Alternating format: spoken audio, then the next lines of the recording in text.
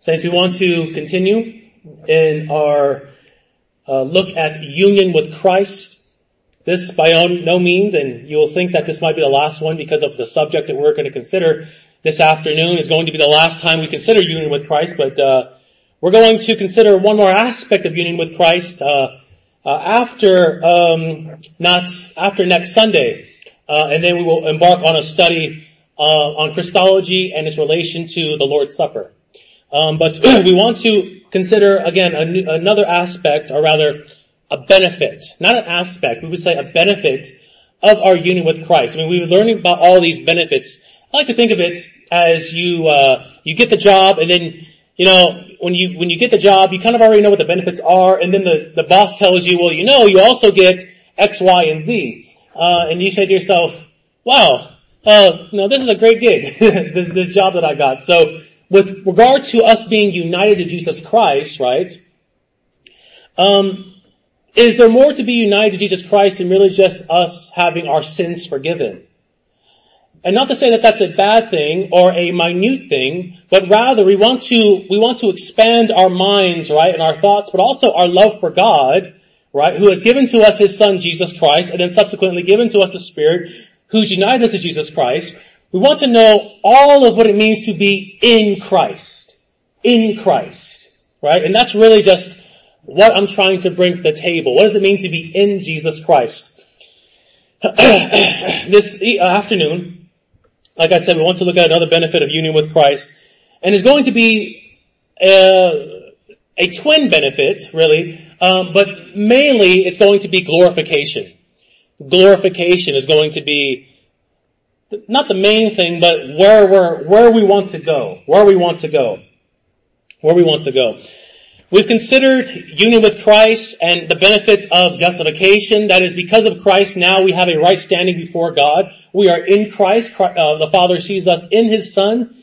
We looked at sanctification, right, where we are not being conformed to the very one whom we are being united to, or were, or is united to, Jesus Christ. So there is a likeness, right, by which Christ takes what He has in His humanity, and similarly, as, we talked this morning, as the blood drips down from the altar, right? Well, Jesus Christ, all of His grace that He has in His humanity as the head of the church dripples down to us, the members of His body.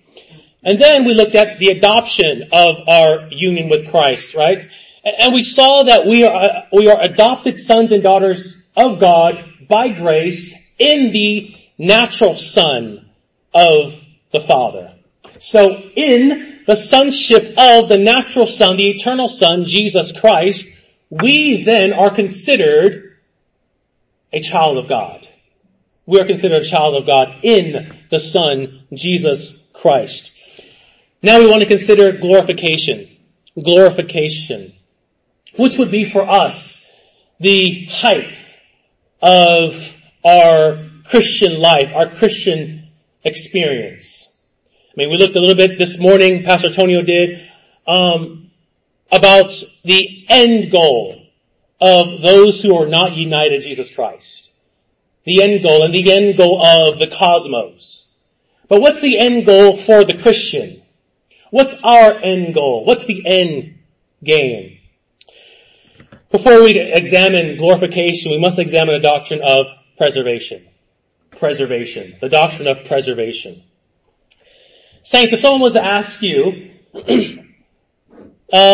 Christian, what does it mean to be saved in Christ? What would you say? What does it mean to be saved in Christ? Because frequently when someone asks you, are you saved? You're going to reply, yes, I'm saved.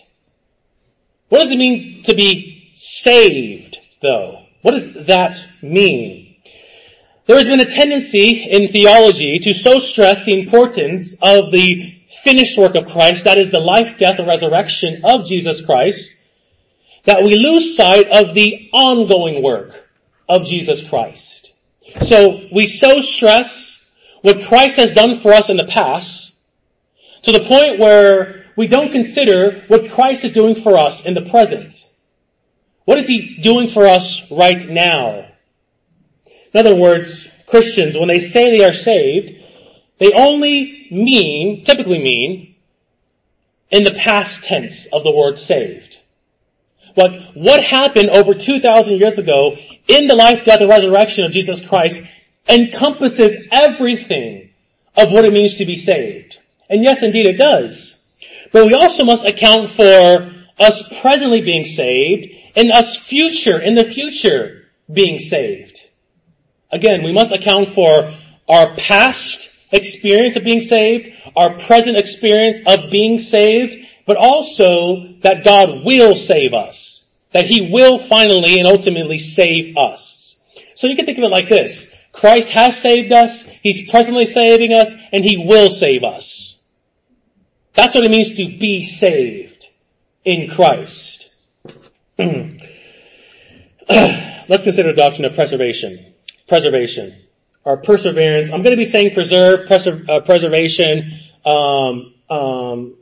interchangeably. So, we are being preserved in Christ. And what that means is, once we are joined to Jesus Christ, He continues to hold us close to Him and promises to never let us go. You can think of preservation, and you guys can, we can think of a creaturely analogy, right? To better understand this. If you were to make something, let's say some fried chicken or whatever, right? You make food, and what do you do in order to preserve the food? You put it in something, right? And that something that you put the food in has the power in it to preserve the food, right? And then also you put it into a fridge. And the fridge then also has another power to preserve the food for longer than 2 or 3 days. So we know something about preservation, right? From a creaturely standpoint, because we do it all the time. You drink water, you put the cap on the water bottle, you're trying to preserve the water, right? Well, saints, think about that though in relation to your Christian life. That you right now currently are being holding tight, I should say. You're being held tight in Christ by the triune God. You're being preserved. He promises to never let us go.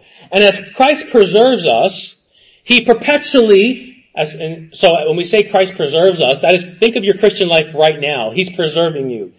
He is perpetually, everlasting, every day, gives to us Himself.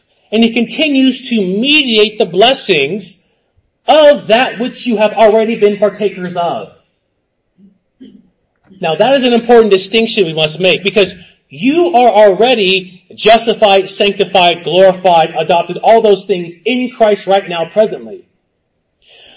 But what Jesus Christ does for us, as He's preserving us, is He gives to us those blessings, those things that you've already partaken of. For example, although we are justified in Jesus Christ presently, you can't be more justified than you are already now.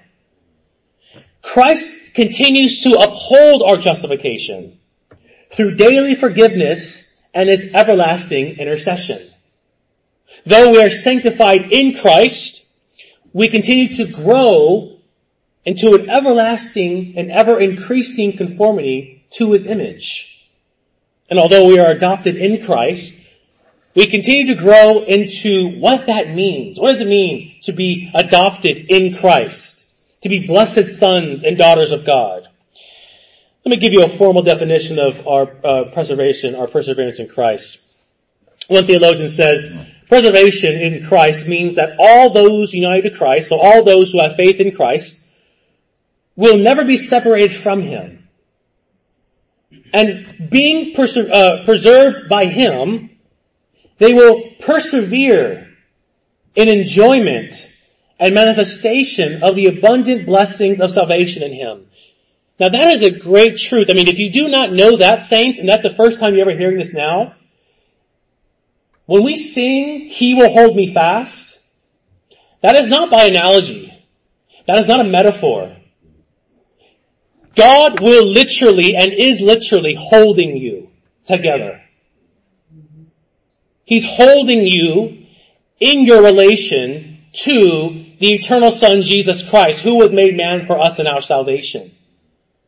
God is literally holding you tight. God is literally holding you fast. As this doctrine of preservation in Christ is just another way of what you might have heard before that's very popular amongst the Reformed. It's going to be the perseverance of the saints. You might have heard that before, the perseverance of the saints. I'm arguing something along that line, but also I want to nuance what the perseverance of the saints is as well. Both of these terms, preservation and perseverance, rightly understood, are both helpful descriptions of the biblical truth that our salvation in Christ is totally secure. That our salvation in Christ is totally secure. Now, it's important to note, saints, that when we speak of preservation, we are first and foremost, and we must first and foremost highlight the Godward side of perseverance. The Godward side of perseverance. Because many times when we think of perseverance of the saints, we might think of man in and of himself. What man has now the ability to do because they are now graced by God and given the Spirit. But we must first and foremost, again, think of what God is going to do. What is God going to do? And friends, this is the reason why we persevere in faith in the first place, right? Our perseverance is not upon our own strength, but rather God will never lose us nor forsake those who belong to Jesus Christ. And so when we think of perseverance of the saints or being preserved in Christ, we're speaking of what God will do. And then rightly understood in light of that, we think of man. Man in relation to perseverance of the saints. And that is, man then, those who are united to Jesus Christ will never finally fail. Not that you won't fail, but you won't finally fall. You won't finally fail in the work of salvation that has begun in us. And that's important to note.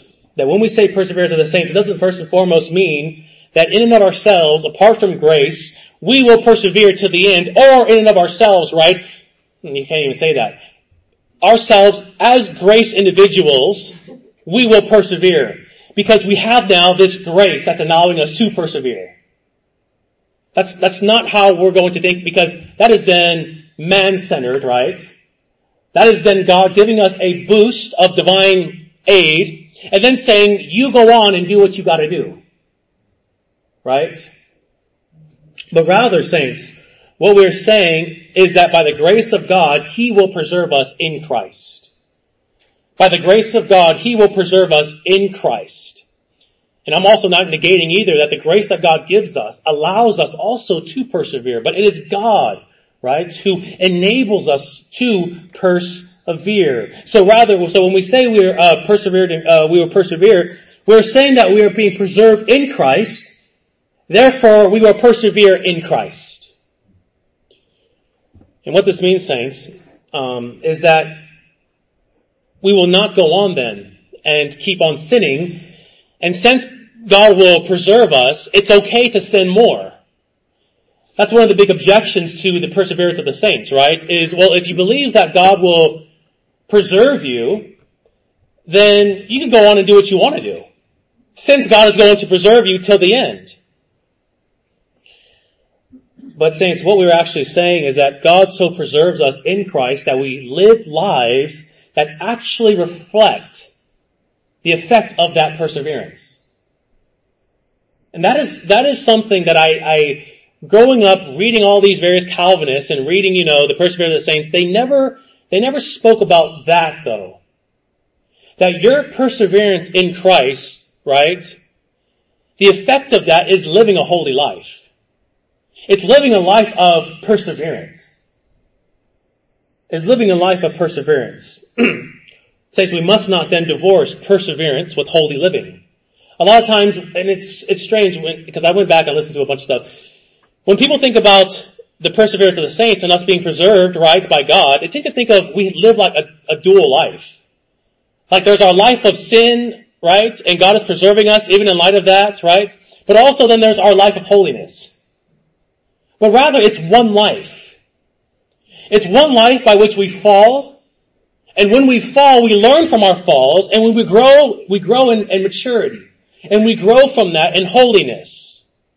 So we must not divorce us being preserved in Christ from the totality of a Christian life that's to be lived holy. A holy life. Now, saints, it doesn't mean that the saints do not fall into sin. We will all fall into sin in light of God preserving us. But what it does mean is that God will not forsake us. That God will never forsake those who are united to Christ. And therefore, we will endure in the faith and in holiness. Because faith and holiness are benefits that flow from our union with Christ. Again, this is why when the Reformed said the perseverance of the saints, they didn't mean that the believers are saved because they persevere in their faith, as if the believers continually merit God's grace, and based off that they persevere. You don't merit God's grace, and based off of that, God gives you this grace for you to persevere, but rather they persevere and are preserved by God's grace in Christ. It is God that holds you tight. So we as the saints of God then will indeed stumble in sin. And may sometimes, saints, even doubt that we are truly in Christ, are united to Christ. But the beauty of our salvation is that we will never finally be overcome by sin or lose our salvation. Again, that's not to say, the saying of once saved, always saved, although that's true, properly parsed out. But what we are saying is, those who are saved live a life according to what it means to be saved. I remember telling a brother, actually I probably did from the pulpit, so I told brothers and sisters, I'm not sure if one is truly saved, truly a believer of Christ, if they are not united to a visible body of the church. I remember one brother telling Pastor Antonio, well, I don't know, I wouldn't say that. But then, rightfully so, Pastor Antonio said, but what does that type of Christian look like then? What does that mean for a Christian, right, to say they profess Christ but not united to a visible body of Christ? And likewise, what does it mean then to be a Christian and not live in the way in which God has prescribed for us to live? We will stumble, right? But also, saints, God will preserve us in holiness, and we will learn from our stumbling. So, saints, when we say that we are being preserved in Christ, we mean exactly that. It's not a metaphor. It's not an analogy, but it's actually literally. We are being preserved in Christ. That believers endure in faith and holiness because Christ is faithful. Christ is faithful to maintain them in their faith and holiness. This is why, saints, when we say we are saved in Christ, it's not merely just from the perspective of the past, but also the present as well. That presently Christ is holding you. That presently Christ is preserving you. So we can say that we have been saved in Christ and are currently being saved in Christ. I mean, think of the logic of renouncing, or you might even say, I don't believe in being saved in Christ presently now. Think of that logic. You essentially what you are saying is that God unites to you, Jesus Christ. He gives to you Christ. Christ lives, dies, and rises for you, right? You believe in that. And then that is sort of like the mechanism by which you can do whatever you want to do upon your own strength. If God in Christ is not preserving you, then you will lose your salvation, simply put. And that's the importance, right, of us affirming and accepting and amening within our minds and hearts, right, and words. Yes, God, continue to preserve me. Continue to uphold me, because if you at one moment removed your hand from me, I will not be saved. This is why Christ is interceding for us. This is why Christ at the right hand of the Father, making intercession for us, and by His presence alone, right? By His presence alone, He makes intercession. Biblical basis, John 6:37-39. Everything that the Father gives to me will come to me, and the one who comes to me I certainly will not cast out. For I have come down from heaven not to do my own will, but the will of Him who sent me. And this is the will of Him who sent me, that everything that He has given me, I will given me, I will lose nothing, but raise it up on the last day. 1 Thessalonians 5 verses 23 to 24. Now may the God of peace himself sanctify you entirely, and may your spirit and soul and body be kept complete. Now this speaks of an ongoing, right? Preservation. An ongoing holding tight. Without blame at the coming of the Lord Jesus Christ. Why are we being held tight? So that we, when Christ comes, will be without blame.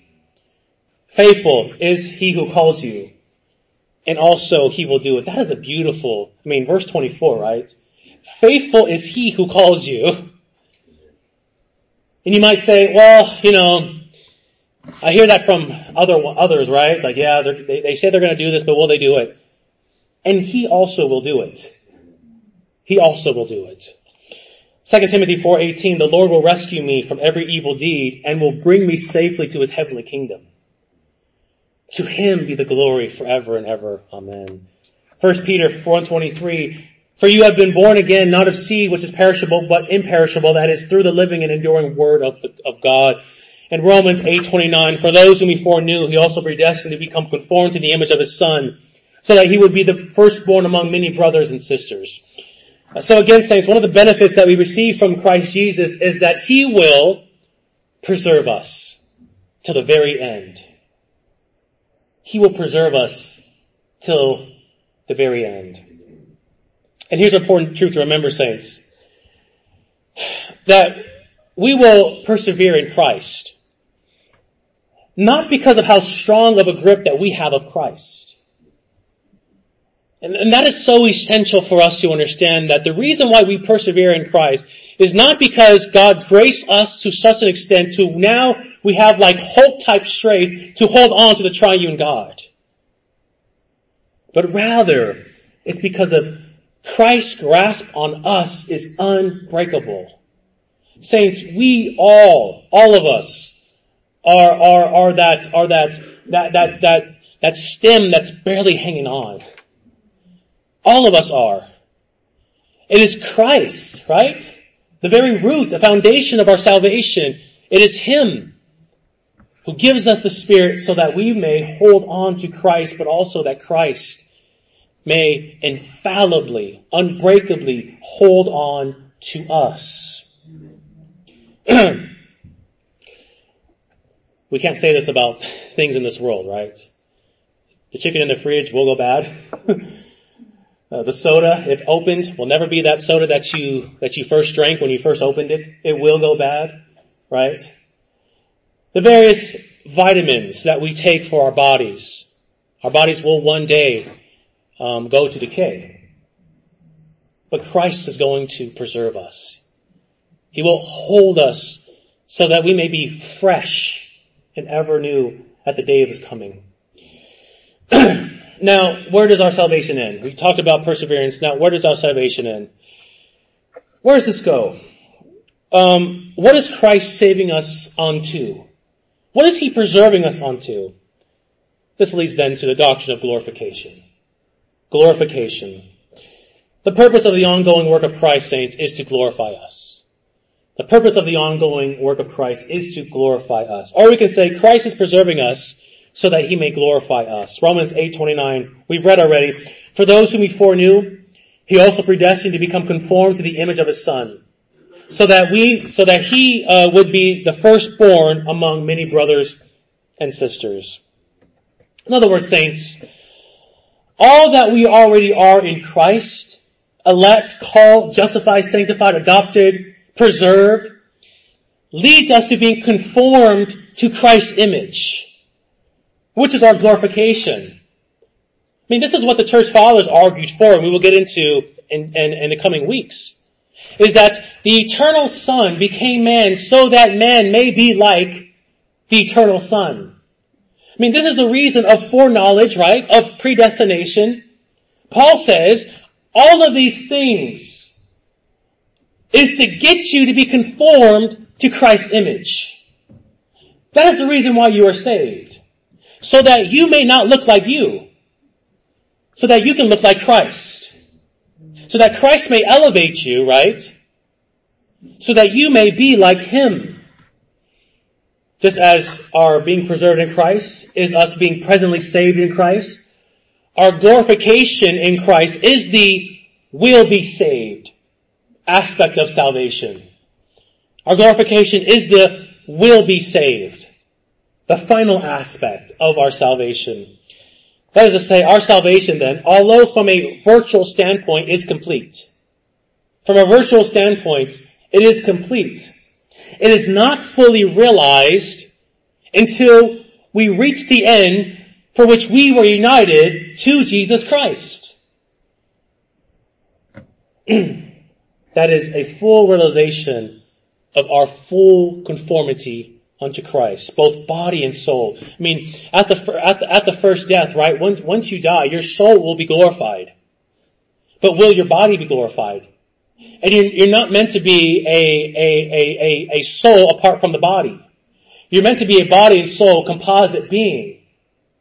So when we talk about the full realization of salvation, it's going to be when the trumpet blows, Christ comes, and the dead are raised. Then, both body and soul, you will be glorified. Then, body and soul, the full realization of that which is accurately true and right from a virtual standpoint will be realized from a physiological standpoint. We will outwardly, right, be shown as sons and daughters of God.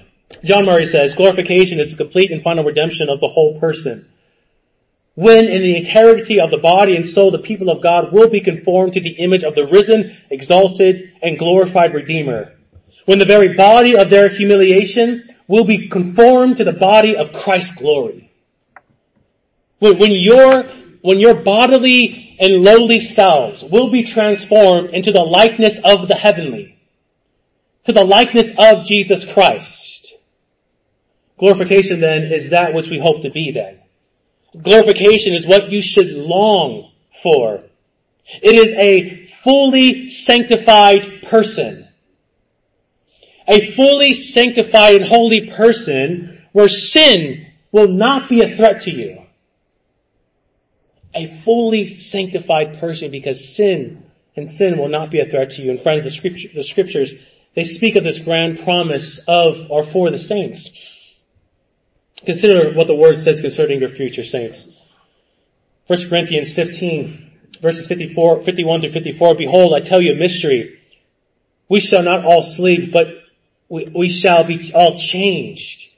In a moment, in the twinkling of an eye, at the last trumpet. For the trumpet will sound, and the dead will be raised imperishable, and we shall be changed. For this perishable body must put on the imperishable, and this mortal body must put on the immortality.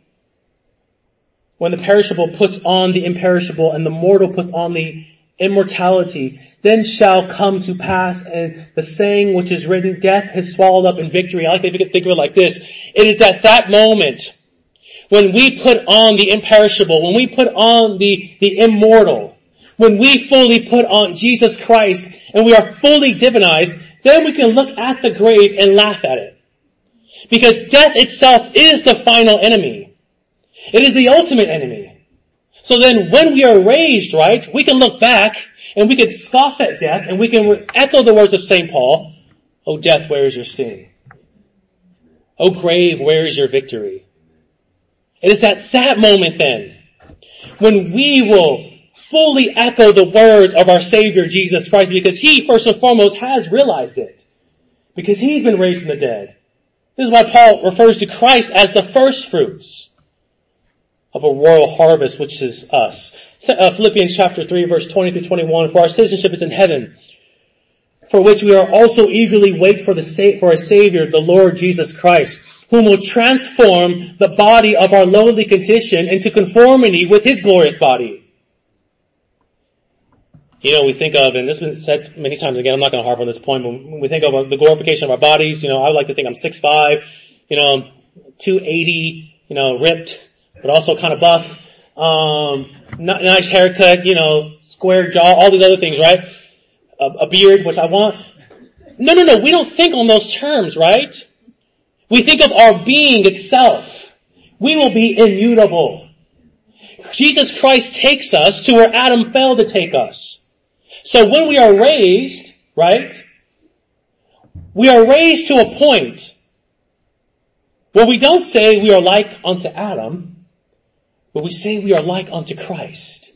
We will not bear the image of the man of dust. We will bear the image of the man of heaven, of Jesus Christ.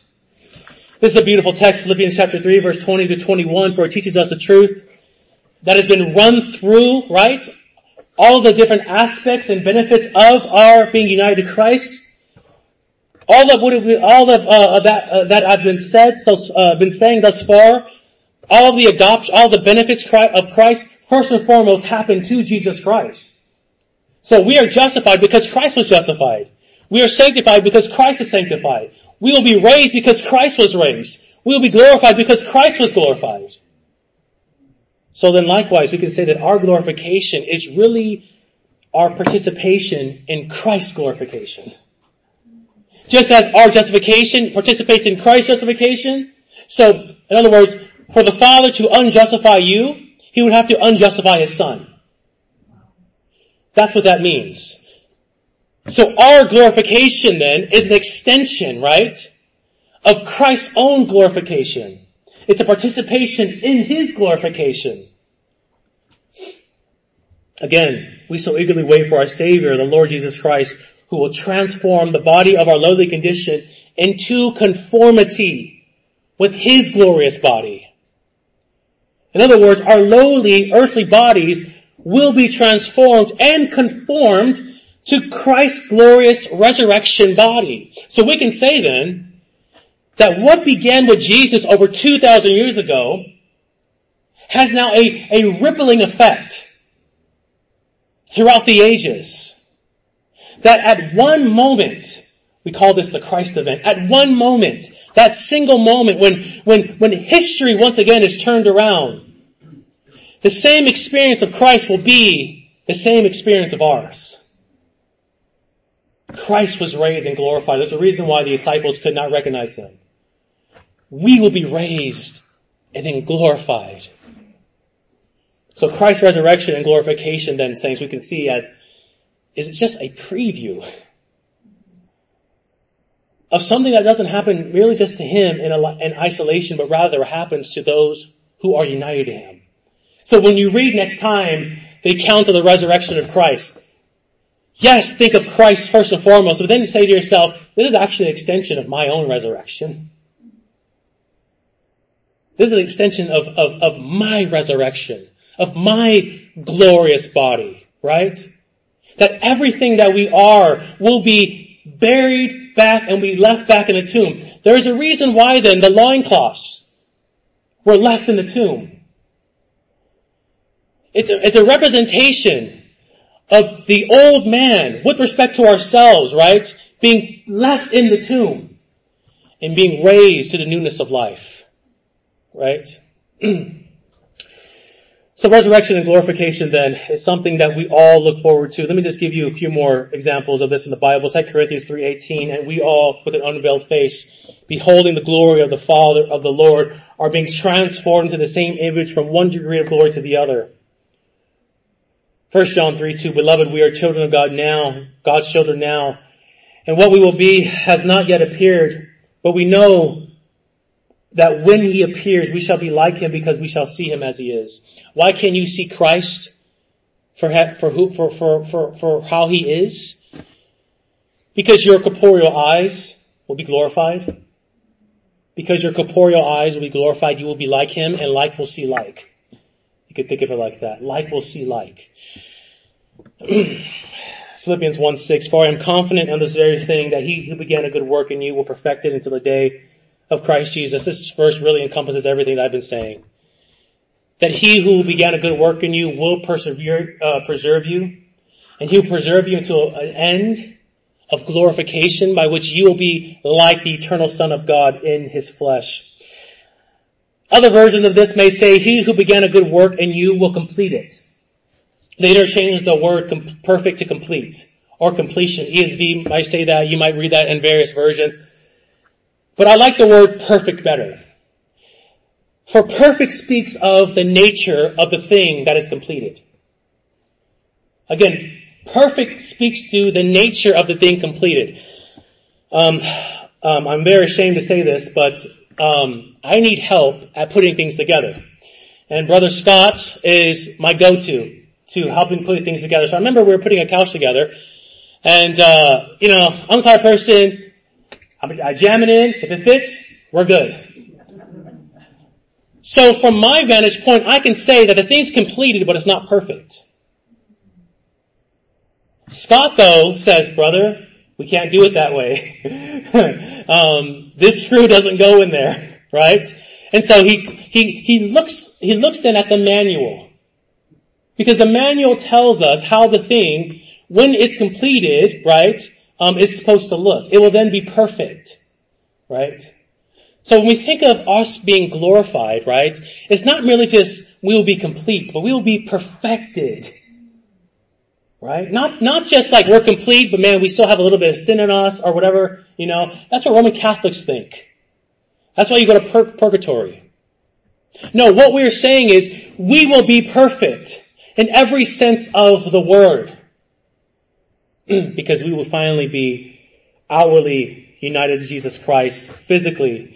Now, when we say we are perfect saints, it doesn't mean that we are already perfected in Christ. But what we're saying is on that great day when Christ comes for His people, we are raised from the dead. What we're saying is the outward demonstration and confirmation of our union with Christ, right? That itself is the perfection of us. Just as when Christ, who was already perfect, who was already righteous, right? When He raised from the dead, it was an outward demonstration of that which was already true. Similar with us. When we are raised from the dead, it will be an outward demonstration of that which is already true. And we will look at our final enemy that has kept us in the grave, hopefully not for centuries, but for, a couple of years. Hopefully Christ comes back for us if we do die, whenever. We will look at death again, and we will laugh at death. And we'll be raptured up with our Christ. We will be caught up with our Christ. Saints, all this to say is that currently, right now, you are being preserved for an end that goes beyond our imagination. You're being preserved for an end that goes beyond even the way in which I can articulate words to you. My words to you cannot capture the very thing and the event by the very event that will take place when that last trumpet sounds. But I know that it will happen because He is faithful, and He will hold me fast. So saints, when we talk about us on this earth and we are to think heavenly thoughts, I hope that this brought a brand new perspective to when we say, think heavenly minded, because we do have a grand and great promise to look forward to. And God continues to preserve us even now. Let's pray that He preserves us.